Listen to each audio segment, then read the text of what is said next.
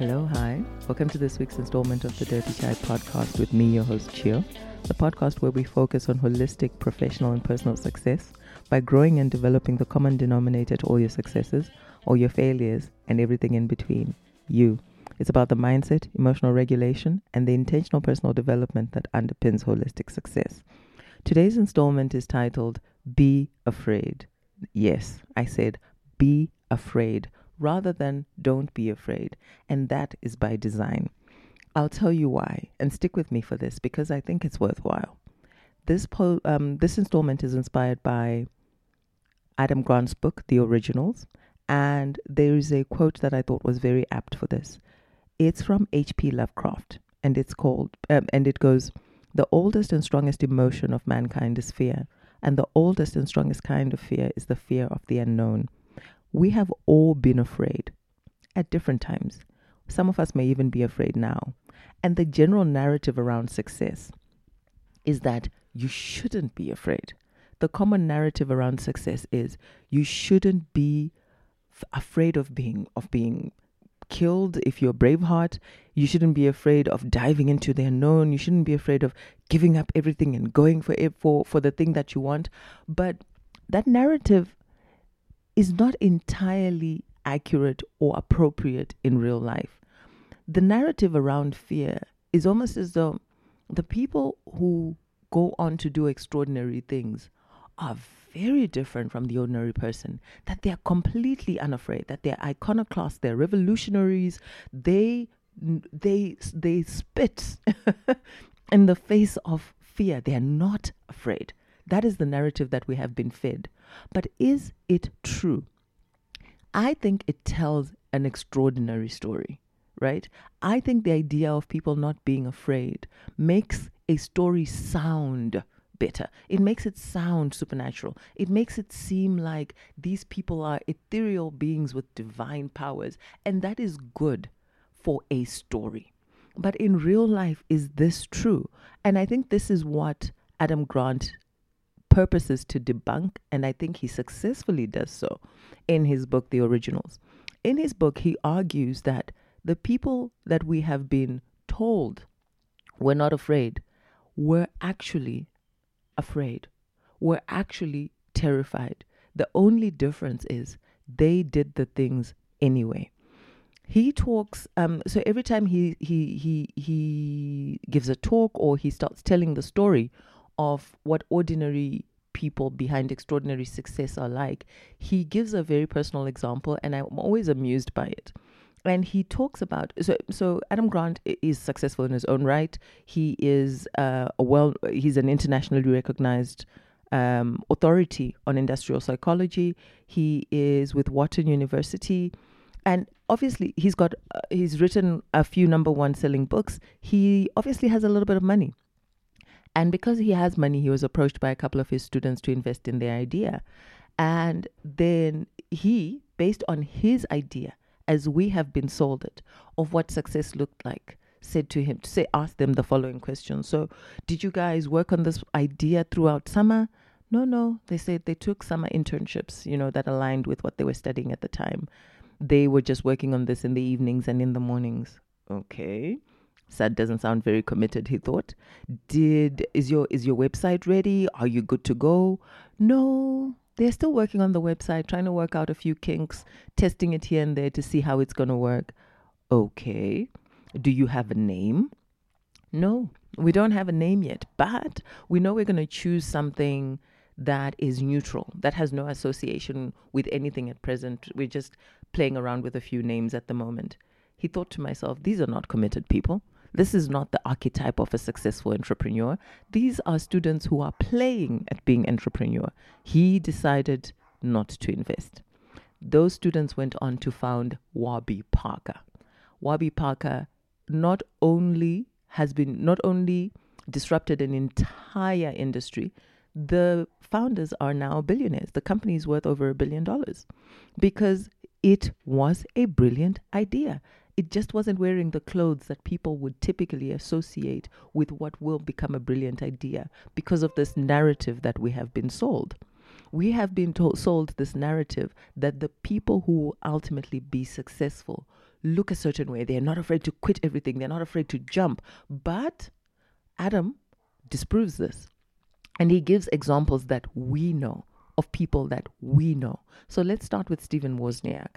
Stephen Wozniak, after creating Apple with Steve Jobs, kept his job at Hewlett Packard for 2 years after they had started.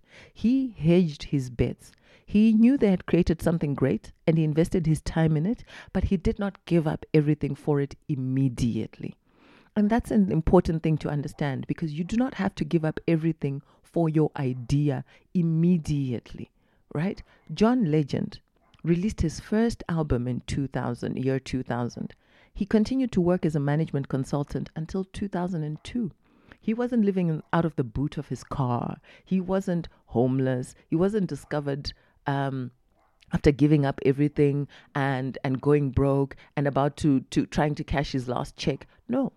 He had a day job, and he kept his day job while he worked on his dream. His day job funded his day-to-day needs while he worked on funding his passion. Bill Gates, contrary to popular belief, didn't just drop out of school. He actually stayed in school for a bit and continued to work on his idea. He stayed in school for a while after writing his first piece of software. And then when he thought, maybe this thing might take off, what should I do? He didn't actually just drop out of school. First, he organized some money to live off of for a couple of years. Then he went to the school and he organized a leave of absence and made sure that his credits were preserved in case he needed to come back. That's planning. That's a person who is afraid of failure but makes a plan for it.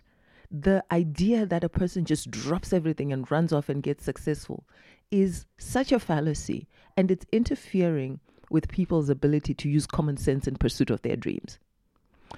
Abraham Lincoln was actually known generally as a people pleaser, and he was conflict avoidant, which is contrary to the narrative that is commonly told. You see, his story is told from one side, but it's not told from the other. He agonized. His journals will tell you that he agonized over the idea of freeing the slaves for 6 months.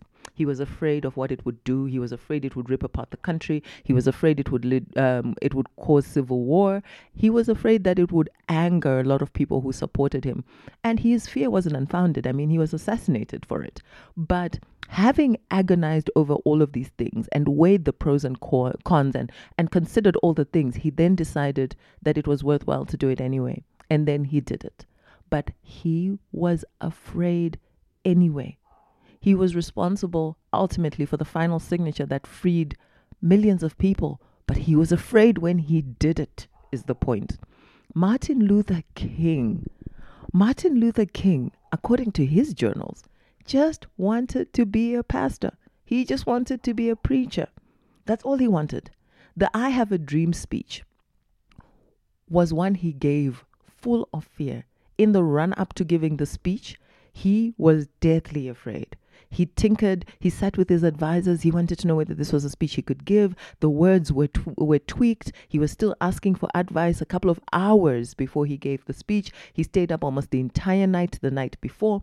While he was sitting down waiting to be introduced to give the speech, he was still tinkering with it and fiddling with it. He wasn't there sitting sure that he was about to give a speech that would be heard around the world. He wasn't sitting there knowing that he would give a speech that would change the world. He wasn't there sitting thinking that he would give a speech that someone in Africa would come to know of and would quote and would admire. He didn't know any of that.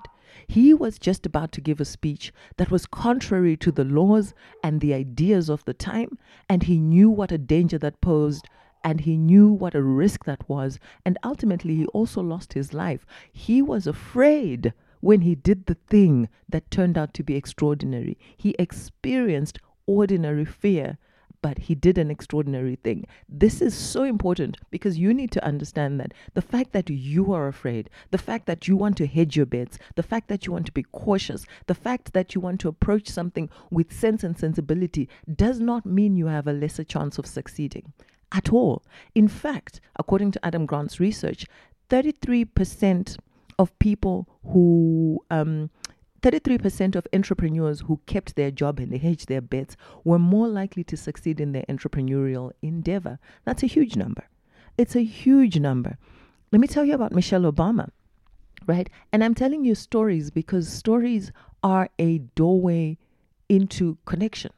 Stories are what tell us, they're what tell us that we can be like the next person. The danger of just getting a headline or just getting a tale of the deed and not the story behind it is we form our own story and we create a story that is unattainable for us sometimes based on the narratives that we've been sold. And what I'm trying to tell you, what I'm trying to do is demystify success. You would have noticed that I've updated the tagline of the podcast to demystifying success because it shouldn't be a mystery. It's that mystery that makes it seem like it's unattainable for the person next door, the person like you and me, when it is truly, truly, fully attainable, when it is truly an ordinary person like you or me who can set out to do something extraordinary, be afraid in that set out, and still do it.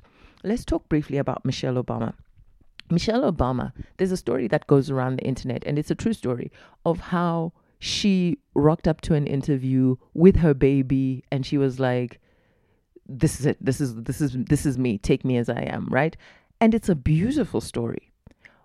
But when she breaks down the story from her perspective in her book and in various interviews, you realize there is much more to it.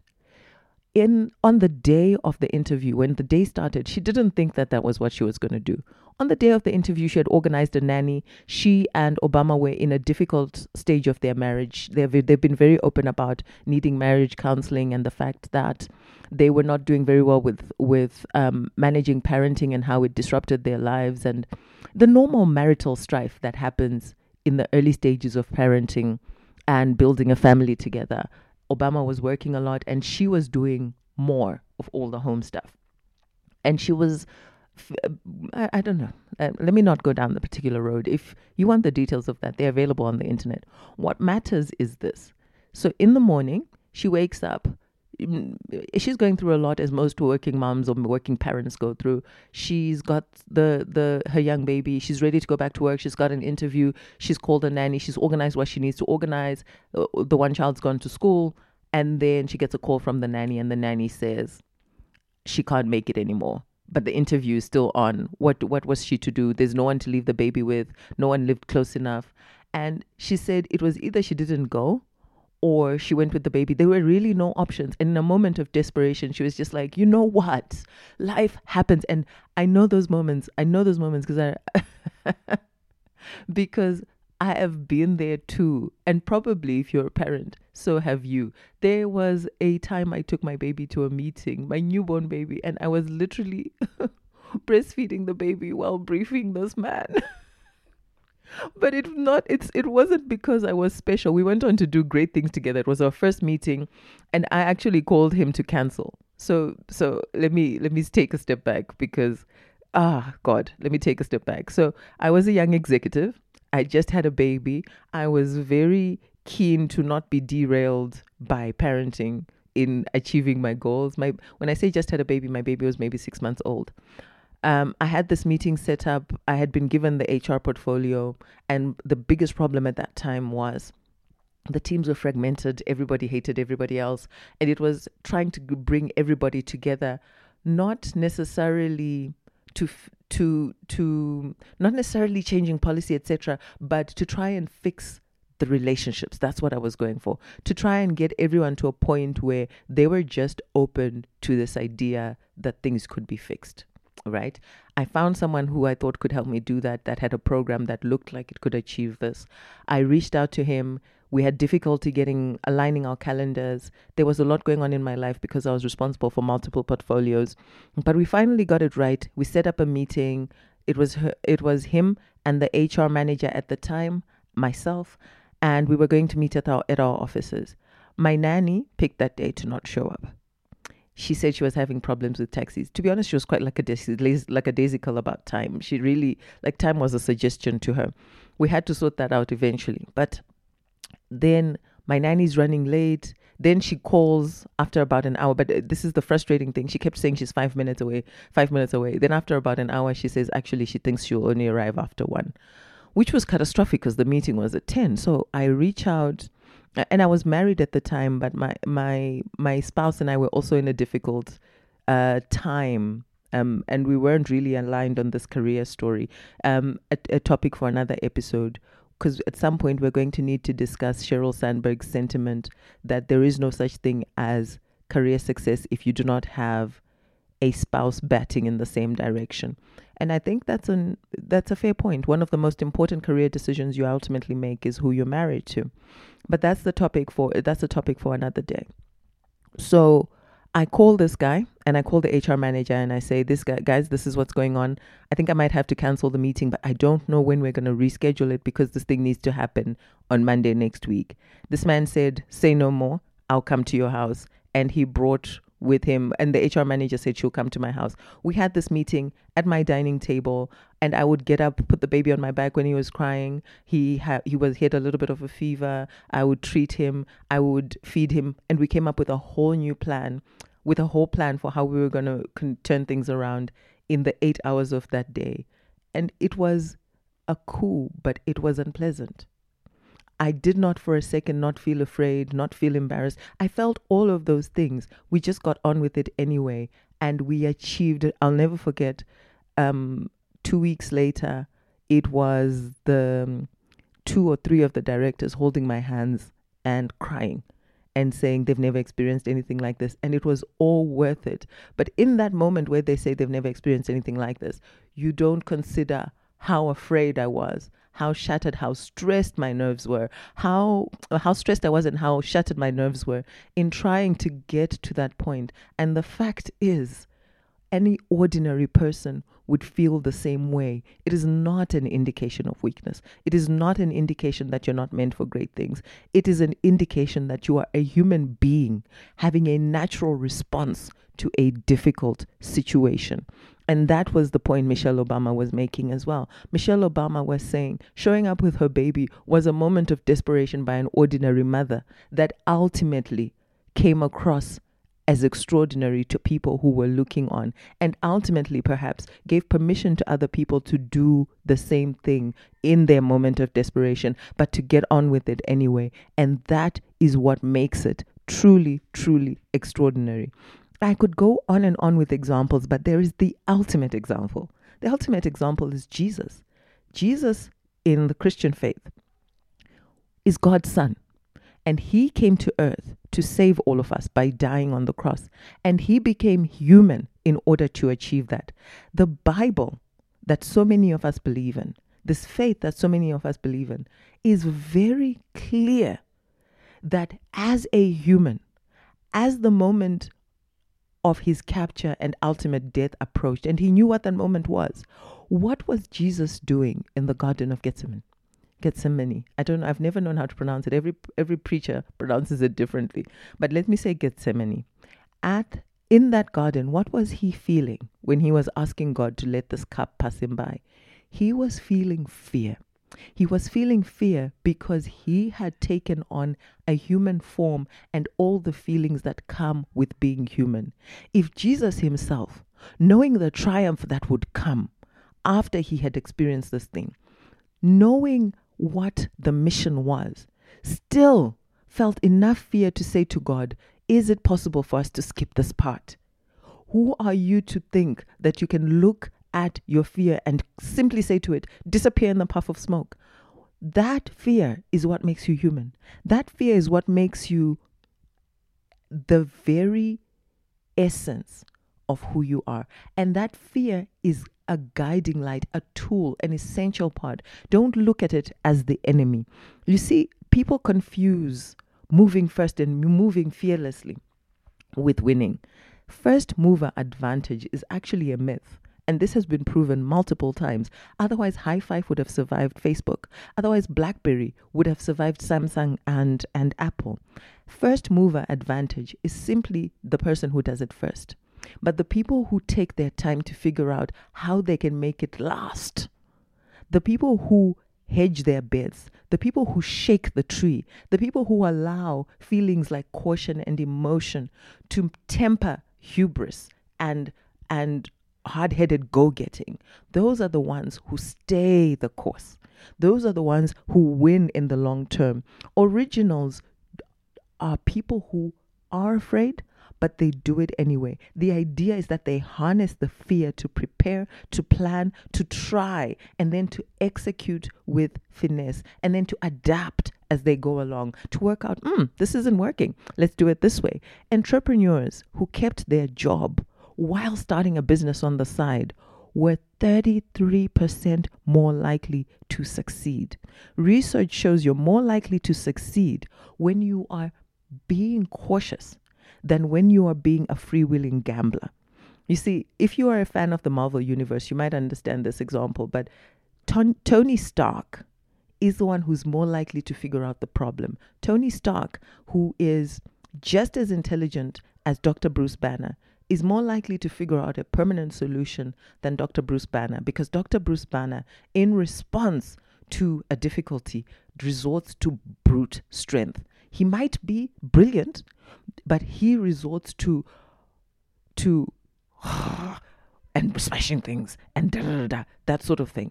But when Tony is faced with an issue, he works out the science behind it.